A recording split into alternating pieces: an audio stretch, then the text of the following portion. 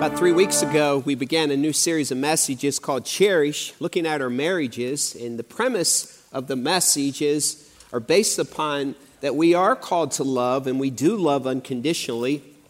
And sometimes we do it because we're supposed to, and sometimes we do it because we're called to, and sometimes we do it because we have to. Cherish, on the other hand, is looking at the vows that many of us made to love, honor, and cherish each other. That often is overlooked and sometimes is the reason in marriages that we've lost the love that we had, that we thought we had in the beginning.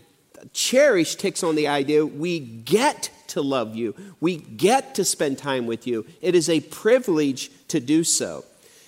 While saying that, we can also make ourselves what I would say more cherishable. We can make ourselves people that when our spouses look at us, they say, wow, you're worth cherishing. And so we have responsibility too to look at our lives and say, these are things that I can be doing. These are the things that make me cherishable. As we process through that and think that out, often we go back and think about what were the things that we found in our spouse that were attractive. What were the things that drew us in? They were godly. Maybe they were fun. They were spontaneous. They were practical. Whatever those things were are often the very things that drew us in the first place, that we adored about that person, that we connected with that person, that in some ways we cherish these characteristics. I was thinking, what were those things that maybe Ann saw about me that she saw as something she wanted to cherish? So I thought, I'm going to go back. Let's go back 30 years. I was 26 and Ann was 23. And we'll go back to our wedding picture from 30 years ago. I think it was the mustache that pulled her in. Like that was the thing back in the day. You had a stash. I mean, she's just gorgeous and still is, by the way. But we were a lot younger then. And so I think back, what were those things? And what were those things for you that drew you in? And so as we process those, I have to go back and I've been processing and thinking, what are the things that I can be doing, that Ann can be doing, and that you can be doing, and your spouse can be doing to make yourself cherishable? And so we need those reminders. I'm going to show you some things today that I believe are principles that are clear in Scripture. These are the ways that we can do life together. We can be married couples together. And if we process and put these things into play, we become more cherishable. So grab your Bibles and turn to James chapter 3. And if you need a Bible, hold your hand up. Our ushers will be glad to put one in your hand. But turn to James chapter 3. And we're going to read one verse today to begin today's message. We're going to read verse 2. So would you stand with me as we read James chapter 3 and verse 2. Let's just see a principle that can make us more cherishable and something that we should be applying to our own lives. Let's read James chapter 3 and verse 2. Ready, read. We all stumble in many ways. Now pause and hit the button. I want you to read it in first person singular.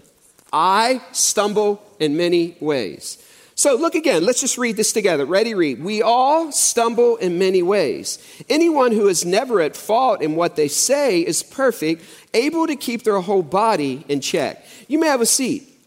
And so as we think about that, James gives us a reminder that we're sinful beings. We have an old sin nature that I shared last week in our Easter message that we are born with. We have these sins that we're doing today, tomorrow. We all have sins. But in order for us to become cherishable, we must be patient with the ways our spouse stumbles. Now, I want you to hold on to that. That means you, that means me. As we look at our spouses, we should be patient with them because they do have an old sin nature. And the reality is they will stumble and you will stumble. So we need to be patient. And the reason our relationships have rough patches is because we have fallen short. We have a fallen nature and we have these sins that we've committed. And so we must be patient and understanding that that's a reality. It's never going to be like we felt like it was when we first met. You remember when you first met and that infatuation process took place and you felt like your bride or groom right now could do no wrong. Like everything they did, like they were the greatest person on planet Earth. And thinking about that, the reality is there was a sinful nature in them, but we often overlooked it because there were all these kind of hormones that were assaulting us. And quite frankly, we thought this is as good as it can get. And the reality is, if we're not careful in that process, we think this is how it's always going to be. We'll always be able to overcome and overlook offenses, and we'll be good with this. But if we allow our spouse's stumbling to assault us and how we cherish them, then we won't have a cherishing attitude. I think it's important to briefly just look at the 4 stages of love.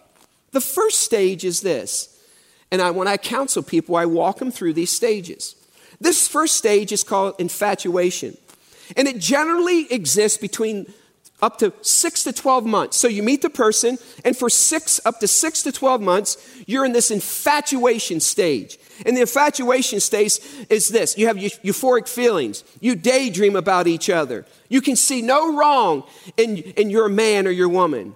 And it's a time when there's hormones released, and it triggers positive attitudes, increased energy, less need for sleep, unrealistic optimism.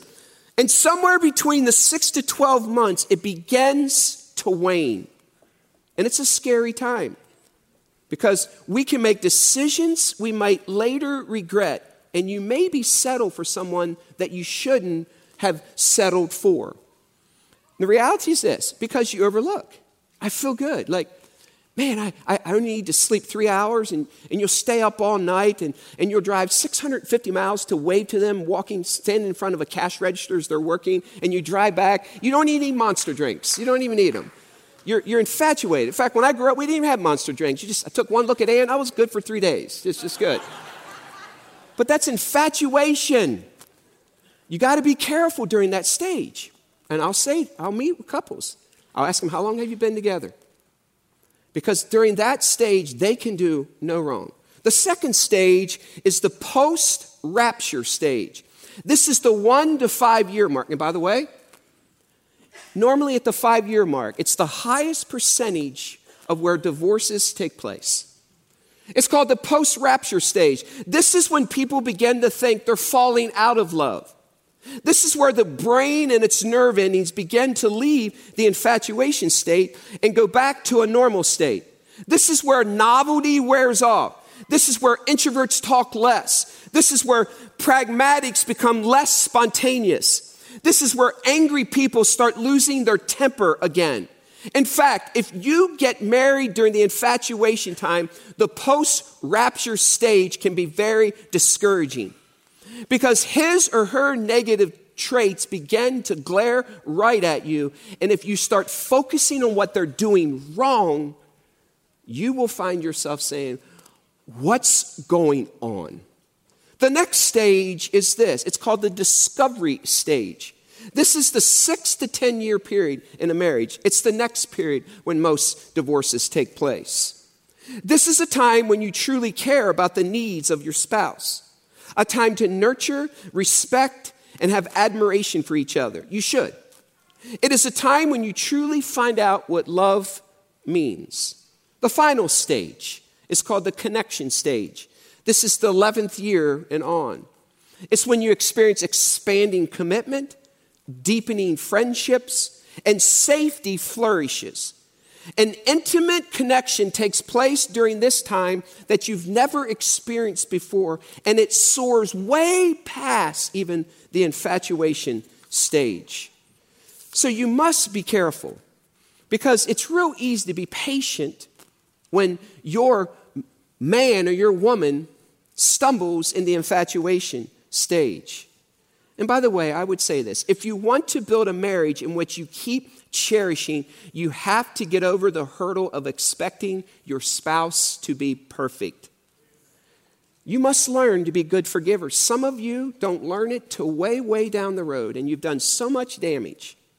You must learn to become not only good forgivers, but people are eager to show mercy and forgiveness in the same way God does. We must be willing to do that. I would say this. And these are some thoughts. The goal of a cherishing relationship is to know each other so well that we know the dark corners and the weak links of our personalities, and yet still cherish, respect, adore, and move forward towards each other. That's the goal. Understanding, you know what? You have some quirks about you, and I have some quirks about me. I have some sinful behaviors, and there are things about me that it's because of my old sin nature. It's the goal of cherishing is to know those and still to realize they're going to stumble, be good forgivers, show mercy and grace. And the other side is this: we should become those that less and less practice those habits. And we can help each other overcome issues when we take that mindset. But never, ever, ever, hear me out, get to the point where you expect your spouse never to stumble. Otherwise, you won't cherish them, you will resent them. I would even say that your ability, hear me out, this is important, your ability to cherish them when they stumble is in fact a direct barometer of your own spiritual maturity. And some of you have had spouses, you've had seasons, and boy, they have been there for you, and they've forgiven, and you didn't. And now you're in a place where you're expecting that same thing from them, and they're saying, well, what about when I did all this for you? And you neglected that whole time where they came back, they forgave. The reality is, if we both take that mindset in the midst of it and grow through it and accept each other in the midst of it, that's when a person feels cherished. You see, if you just take it for granted, they don't feel cherished. They're just saying, well, she just wants me back. He just wants me back. They don't really cherish me. And so when we develop that mindset from the beginning, your spouse begins to feel cherished throughout it. I love this quote that I read this week, and here's the quote. You know you are a spiritually strong person when you can live joyfully and gracefully around spiritually weak people. That's you and me.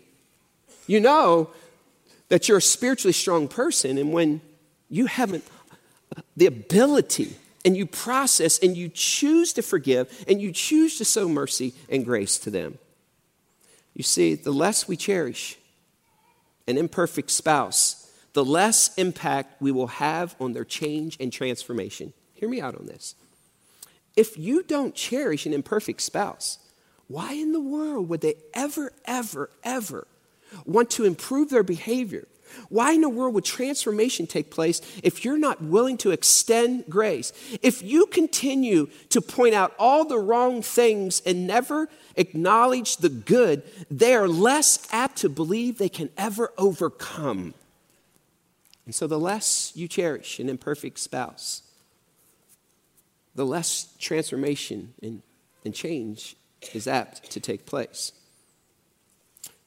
If you truly want a better spouse, and you want to be a better spouse, learn to cherish the imperfect spouse you already have, and they are more likely to become the better spouse. Solomon said something that's very powerful when it applies to stumbling and looking at sins in our lives. He said this. He said in Proverbs 19:11, a person's wisdom yields patience. It is to one's glory to overlook an offense. It is to one's glory, hear me, to overlook. Hear me out. You and I are offended daily by people. And we are offended regularly. And we offend our spouses regularly. We shouldn't, but we do. It is to one's glory to overlook. One translation says it like this. Those with good sense are slow to anger, and it's to their glory to overlook an offense. Part of the problem is this, when we think about this, we aren't willing to look at the presence behind the problem. Let me explain. You see, when we see something that happens, when something is done wrong to us in a marriage, we have a tendency to focus on that instead of focusing on the person. Let me give you an example. Suppose you're out there as a wife, and you've been longing for your husband to worship with you in a church on Sunday. Suppose that's been a lifelong dream of yours. You're following after Jesus, and you've been bringing the kids for years, and he kind of goes and does his thing. He sleeps in on Sunday, and he hasn't been real active in the marriage. But suppose he wakes up one Sunday, and he comes, and he shows up on Sunday morning. He walks into church and he sits down. I mean, he's there. Your small group has been praying. Your friends have been praying. And he shows up and comes to church. Like he did it. Like he's with you. And so as you process, you're watching him. And so the worship pastor stands up and says, everyone stand. And these words come up on the screen. And everyone's singing. And you watch him. He has his hands in his pocket. He's not singing. And you're just looking at him and wondering what's going on. And so then the pastor says, open up your Bible. Anybody need a Bible? And he doesn't take one. And he doesn't open up his mobile device and go to the passage. And you're wondering, why don't you have your Bible open? And why didn't you take a Bible? And if you're not careful, you are looking at all the things, the problems. In fact, on your way home, he finally came to church. He finally showed up. Your prayer is answered. And on the way home, you're asking him, why didn't you sing? How come you didn't open the Bible? You see, what you've done is this. You've neglected to look at the presence behind the problem. You could have said, you're with me, instead of looking at the problem. And we do it all the time if we aren't willing to overlook an offense. Let me show you what I mean. Jeremy and Lily, can I ask you guys, you're a married couple. Can you come up here a second? Let me explain. Now think about this. Be willing to look at the presence behind the problem. Just have you guys kind of face each other. Lily, please stand here. And Jeremy, please stand here. Just kind of look at each other. Kind of look at each other like you love each other.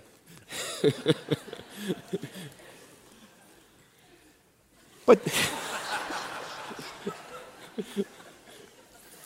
generally, let me say this, generally, see quotes, generally. You heard me say generally, okay? Generally. Women are later than men getting ready. Generally, I said that. And we know why, guys, don't we? Because, we look in the mirror, good. And quite frank, they look phenomenal too, but they take longer. So how many times have you been sitting, Jeremy, it's one of these days and you're heading somewhere and you're like, Lily, we got to go. And I want to be there on time. And on time for you is 10 minutes early and on time for Lily is 10 minutes late. Anybody ever been there? And if you're not careful, what we do, we look at the problem and we get so focused on what they've done that we throw a wet blanket over them. So throw this over top of her head, a wet blanket over her. Oh.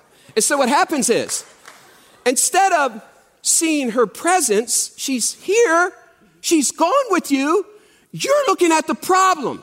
You've thrown a wet blanket. So rescue your wife. Would you rescue her? All right, Lily, your turn. She's ready. So you're at home, Lily, and you walk into the bathroom, and the toilet seat is up again. All the time. And so if you don't look at the presence behind the problem, you throw a wet blanket on him. Like, Jeremy, not again. Instead of thinking, like, I got a husband in my house. There's a man that lives here. And you know what? I love him. And you are so ticked off at the seat being up. But go ahead and rescue him. So we have a problem here. I love these guys. But what happens is this. We have a tendency to not look at the presence behind the problem. And by the way, let me just put this out there. Like, whoever had toilet rights that said, ladies, by the way, you don't keep the seat up for us. Whoever said it has to stay down, you can sit down. Think on that one a little bit. Like, we walk in there, it's like, hey, you didn't keep it up. That's funny, I don't care what you think. In all seriousness, we do it all the time. Instead of saying, My husband's in church, and he's with me. I have a man that loves me. I have a wife that adores me. Instead of looking at her being late, you can look beside you and say, I'm so glad. Instead of looking at the problem, look at their presence with you. You see, people who have a tendency to be biblical, and it says it is to one's glory to overlook offense, look at the presence behind the problem. You see, but if you want to become more cherishable, here's what is not helpful. Trying to overcome the divide by thinking our spouses have the problem instead of us. It's your problem. There's something wrong with you. In the book here written by Gary Thomas, he gives a great example of this, is making ourselves cherishable. And just listen what he says. He says that the divide between the hypocritical gap can be called pride. Here's what's not helpful. Trying to overcome the divide by thinking our spouses have the problem instead of us. He says we do this quite cleverly, saying he or she is just overreacting. Instead of us having a problem, the problem is our spouse's overreactions to the problem. And when we get a friend or extended family member to confirm that our spouses are being too hard on us, if you want to become someone who is more cherishable, you have to realize, hear me out, your friends or extended family members' opinion of you isn't as valid as your spouse's is for this reason. As Tim Keller says, while your character flaws may have created mild problems for other people, they will create major problems for your spouse and your marriage. No one else is as inconvenienced and hurt by your flaws as your spouse is. And therefore, your spouse becomes more keenly aware of what is wrong with you than anyone else has ever been. It is one thing to visit a character flaw. It's another thing to live with a character flaw. Just because something about you doesn't bother a friend, a parent, or a sibling, it doesn't mean that your spouse is overreacting when it bothers them. Marriage amplifies everything, sometimes for good and sometimes for bad. Then he says this, the fact that it doesn't bother my brother or my best friend is irrelevant because I'm not trying to build a marriage with my brother or best friend. I'm trying to build a marriage with my spouse. And if my obsessiveness is getting in the way, then I need to be more humble, honest, and ruthless with that weakness. Let me give you a practical example. We must be patient with their things that they stumble with. I'm one of those guys, and I'll admit it. I'm not proud of this, and I honestly work hard at it. But I'm that dude in a room, if someone is chewing their food too loud, it drives me nuts. You know, outside it might be. Inside, it's like Pac-Man going all over the place. If someone chomps on an apple and slurps it, I'm about ready to come unglued. I know I'm weird, but I'm just very vulnerable moment here. And so when I hear noises, if they're clicking their pen and they're in the room beside me, inside, I want to kill that person. I know it's a sickness. It is. And so I've done my best to recognize that's how I'm wired. That's who I am. And so I often leave a room or I'll just keep saying, Jesus, Jesus, Jesus, Jesus, Jesus, Jesus. I'm fully aware of that. And by the way, our son Isaiah has the same sickness. So together we have that. And by the way, our family is fully aware. In fact, there's some special name for it. It's too long for me even to pronounce. It's one of my many special long names about me. And so recently, my wife Ann said to me, she said, Jim, you hear all the noises. You smell everything. I have extra special. If I smell, oh, I'm done. My senses, it's good for hunting, but it's not good for being a good husband, by the way. So she said to me recently, she said, Jim, you hear everyone chewing their food and slurping their drinks and chomping on their gum. And she says, you're aware of that. But she says, Jim, you crunch your food louder than anybody.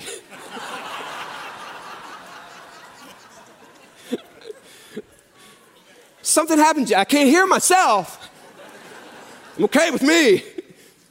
But it hit me. Like, it is to one's glory to overlook an offense.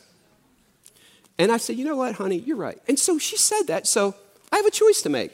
Keep crunching or chew softer. And so, to be quite frank, as weird as it sounds, I've been trying to chew softer. Why? Because I want to be cherishable.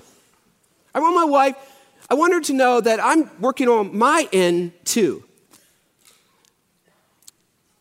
Another principle that we should apply when it comes to becoming more cherishable is to become a humble person in your marriage. Turn to Philippians chapter 2. Philippians chapter 2. Philippians chapter 2 and verses 3 through 4. This is an incredible passage, and it's called the Great Kenosis passage. It's where God emptied himself. It's where God became man. It's the incarnation passage where Jesus left earth and became the God-man. And so Paul tried to describe it. And then he says this in Philippians chapter 2. Philippians chapter 2 and verse 3 and 4, he said this. Do nothing out of selfish ambition. How much should we do out of selfish ambition?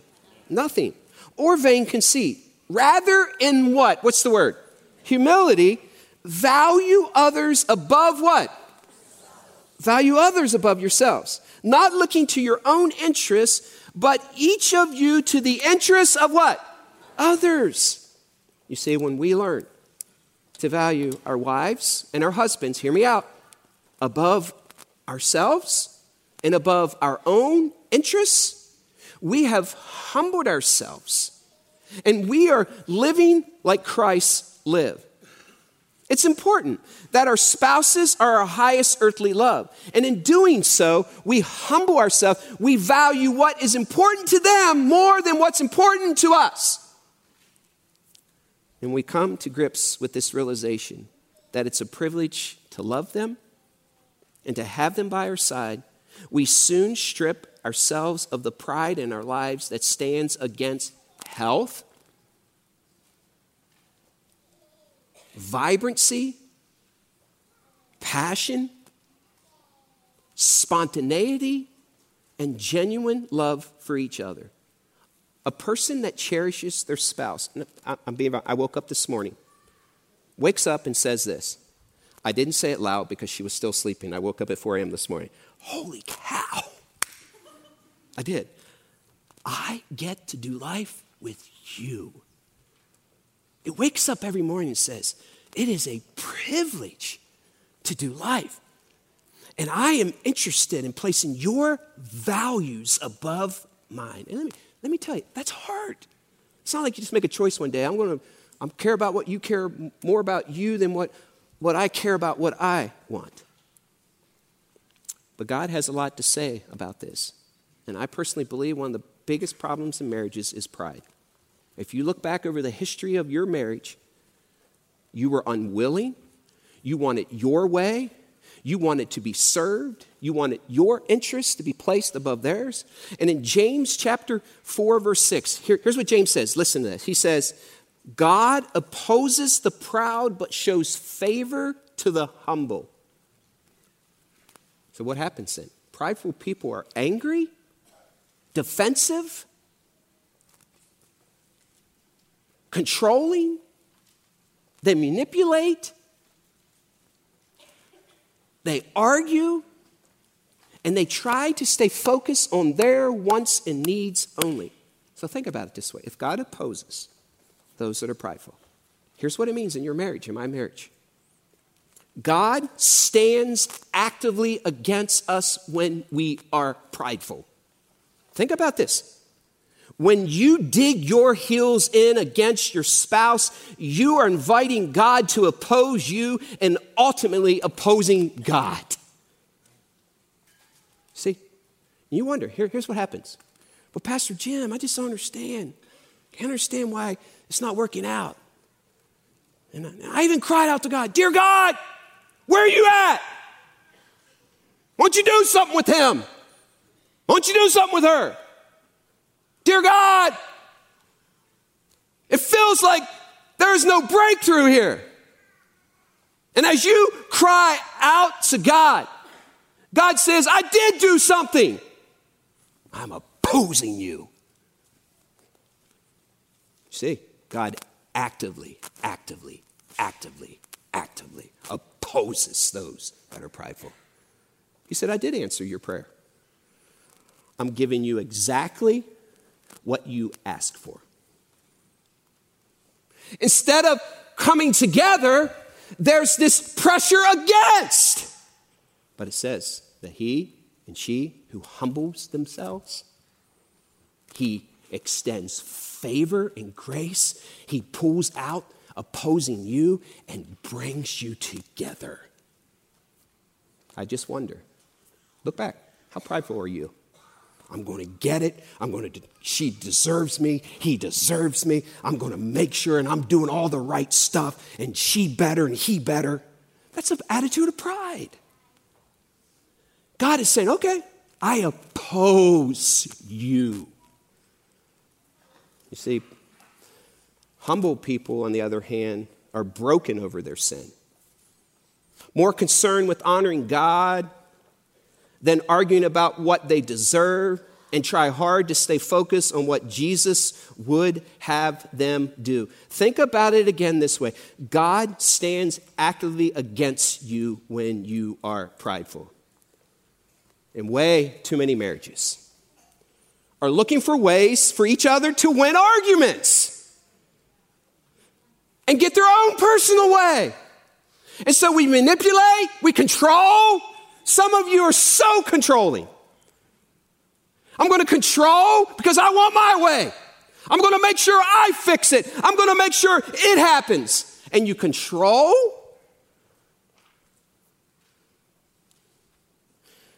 And when you do that, it's a prideful position to take. See, many of you want to win arguments and get their own personal way. Many will say, I am not going to back down. That means that she has won. That he has. I'm not going to be humble. I'm not extending grace. I'm not giving forgiveness. I'm not showing mercy. I'm not putting their values above my own. I'm not putting his interest above mine. I'm not. And because in your mind you think you have won, I want to say, won what?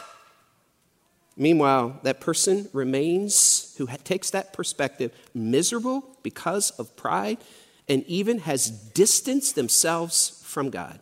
Listen, people, your husband and wife will never be won over by you and your pride. They will be won over by you and your humility, going down and serving their interests.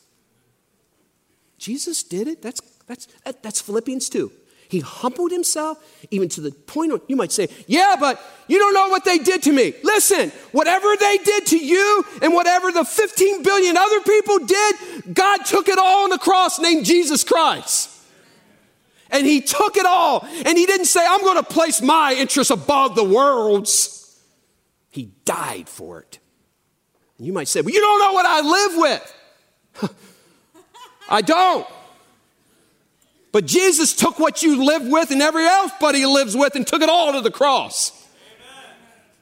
So what right do we ever have in pride to say, I don't want them to win. If I humble myself, then they win. You see, people are won over by you going down, not standing against. You see, people should look at our marriages and see God in us. They should. Displaying God to the world is the purpose of the church, and it's the purpose of your marriage. Seriously, when someone looks at your marriage, do they see God? Do they look at your marriage and say, wow, there's humility, and wow, he cherishes her, and she cherishes him, and boy, they love each other, and they're acting in a godly, responsible way. And when he messes up, he's screwed up, she's screwed up, they're willing to work through it. And you see, our marriages should be a display to the world. I love what Francis Chan said in regards to this in his book, You and Me Forever. He says this, just listen to this. This is powerful what he says in regards to this whole display. He says, I remember sitting across the table from my friend Raisha, whose marriage was in a wreck. Her husband had betrayed her and at one point had even picked up things and left. It looked like he was finally going to come back and try to reconcile with her, and Raisha was struggling. She looked me right in the eyes, Frances said, and said, I don't love him. My heart doesn't feel anything for him. And probably so, because she was so hurt by her husband. And he says, it was her next statement that shocked me. But I do love God. And I would do whatever it takes because I love him. And then she asked Frances, is that okay? He said, to be honest, in that moment, I had a million thoughts swirling in my mind. The grace of God that flooded Raisha's heart silenced me. A woman who didn't feel loved and felt nothing for him I was completely moved by her intense desire to honor God and obey what she was asking her to do, what he was asking her to do.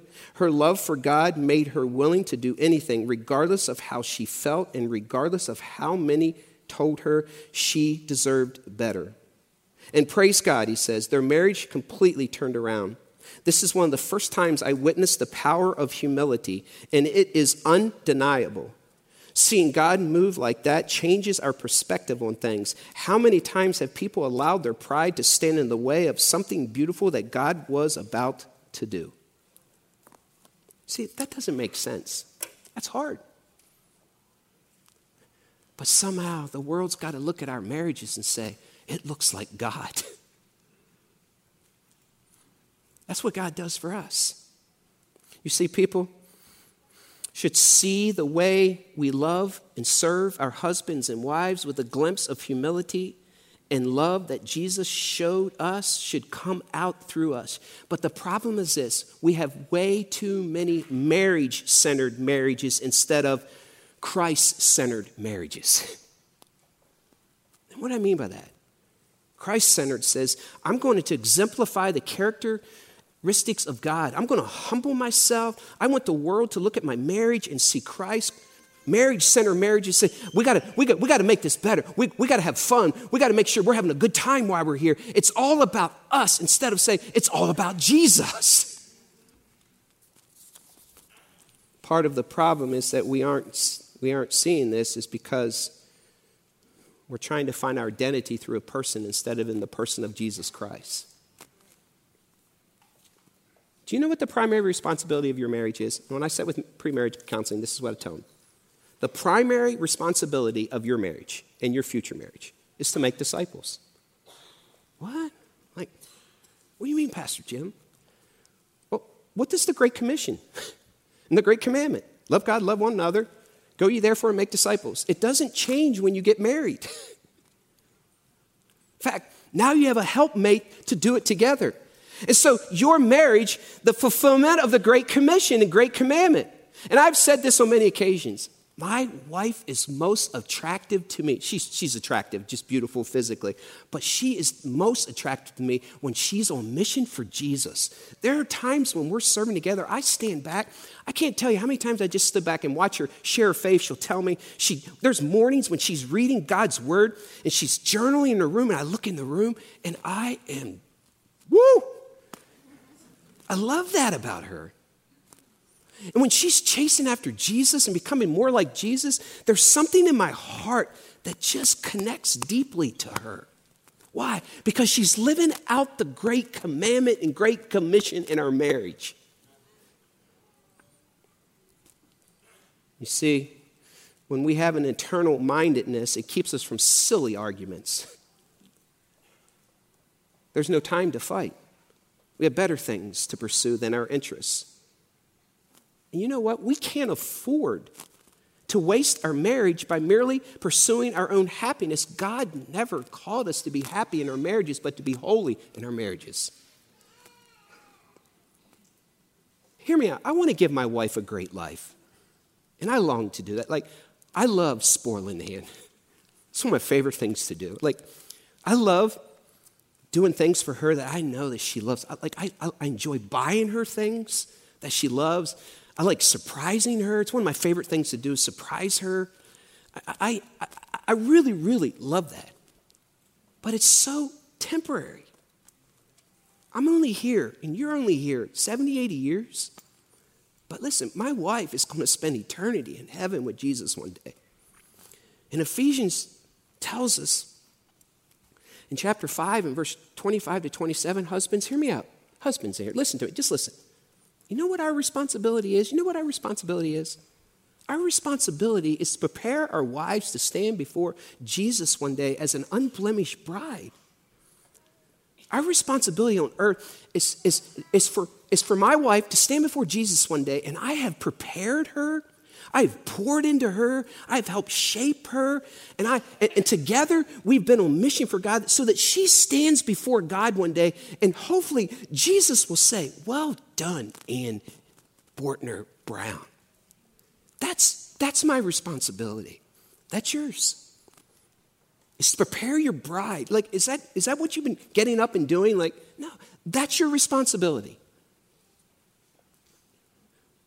What an incredible responsibility and privilege that is. Yet way too many marriages spend their entire marriages and husbands planning for retirement, planning for vacations. Hear me out. We love vacations. We love the beach. We love the mountains, and we go there. Listen, but if that gets in the way of us becoming more like Christ and making disciples, then we need to revisit that. Because I and you, those of us who know Christ, will spend eternity in heaven with God one day.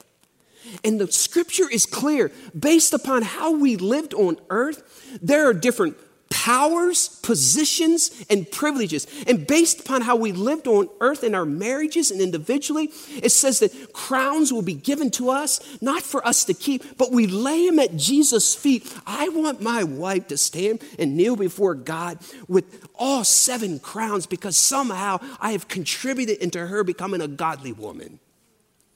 Listen, that's why we're here, man. That's our responsibility. How are you doing? How have you done the first 10 years of your marriage? One day you will die, and I will die. And there's no second chances.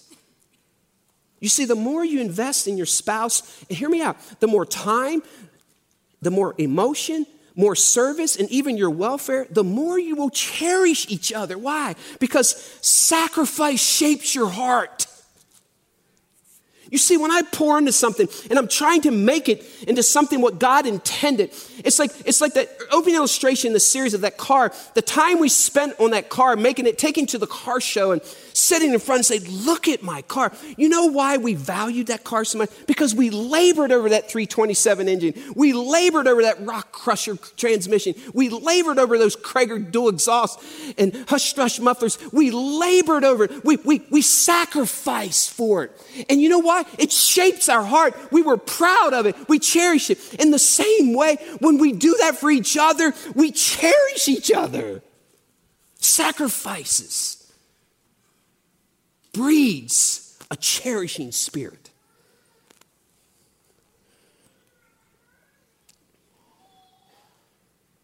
Some practical ways to close out this message. 1 Peter 2:9 says this. Recognize your spouse's royalty. I said, Pastor Jim, how can I view that? Like, that sounds great. 1 Peter 2:9 says, we are a royal priesthood. How would you treat a queen? How would you treat a prince if they spent the afternoon with you? What would you do for them? And the reality is, when we know Christ, you got a queen and a prince in the vehicle. Another way, just watch and delight in your spouse. I watched my wife yesterday. We went to a soccer match at Grace College, and Isaiah has a friend, a girl that he's interested in, and so we wanted to go down. She's a really good soccer player from Colorado, so we went down to Grace, and we sat in 25-degree weather. You do that when you're interested in someone and watch a soccer match. And I watched afterwards. The game was over, the match was over, and I just stood back and I watched my wife. Sometimes I just watch her and I just cherish her so much. I watched her, she has this ability to make everyone feel loved. I watch her do it with orphan kids, they call her Mama Ann. And I watch her go out to Seisha afterwards, and she just hugs her, and she hugged all the guys that were there, and I just stood back and I was just watching. It was like, and I delighted in my wife. Sometimes we just need to pull it. Maybe it's your man just taking time to work on the car to keep your vehicles in shape, and you've taken it for granted. You'd pay all the money to go to the shop, but he's laboring over your vehicle. Sometimes you need to stand back and just see his greasy fingers in the dirt on it and say, man, what a man. Just watch and delight instead of focusing on the problems. And I would say this. Let your spouse know that they are your priority. That's what you do when you cherish something. Some of you are trying to recover from that because they haven't been. And let me tell you, it doesn't happen overnight. You won't fix it overnight. It's all the thousands of decisions that you make every day that help you get to a point where your wife and your husband feels cherished. One or two decisions won't do that.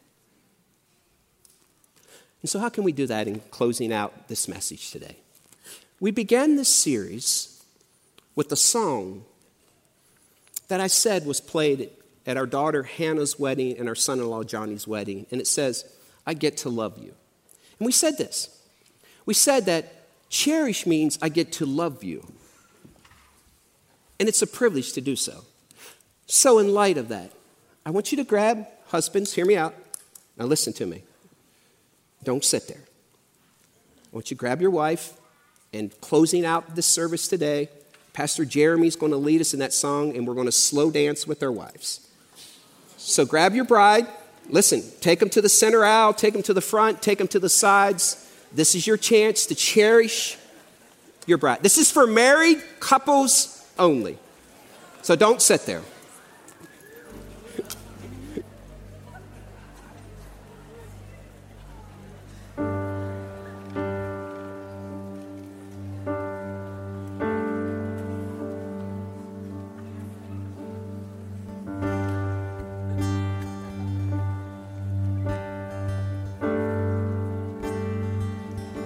One look at you,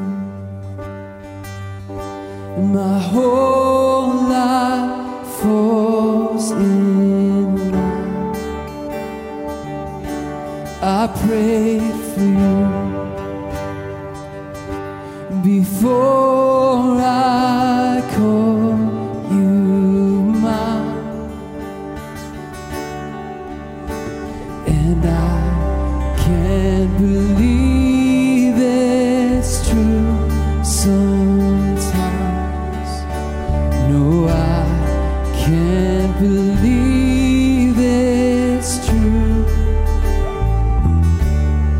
I get to love you. It's the best thing that I'll ever do. I get to love you. It's a promise I'm making to you.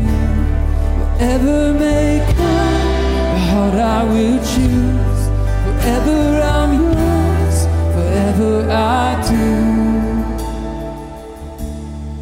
I get to love you. I get to love you.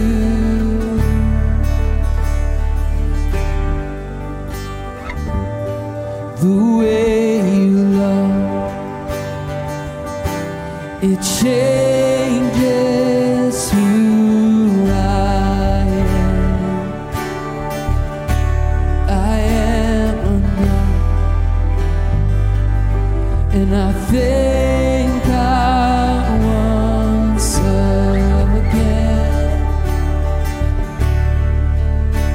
No, I can't believe sometimes. No, I can't believe it's true that I get to love you. It's the best thing that I'll ever do. I get to love you. It's a promise I'm making to you. Whatever may come, your heart I will choose. Forever I'm yours, forever I do. to love you. I get to love you. I get to love you. I get to love you. They say love is a journey, a promise that I'll never leave. And when it's too heavy to carry, remember this moment with me. I get to love you. I get to love you. I get to love you.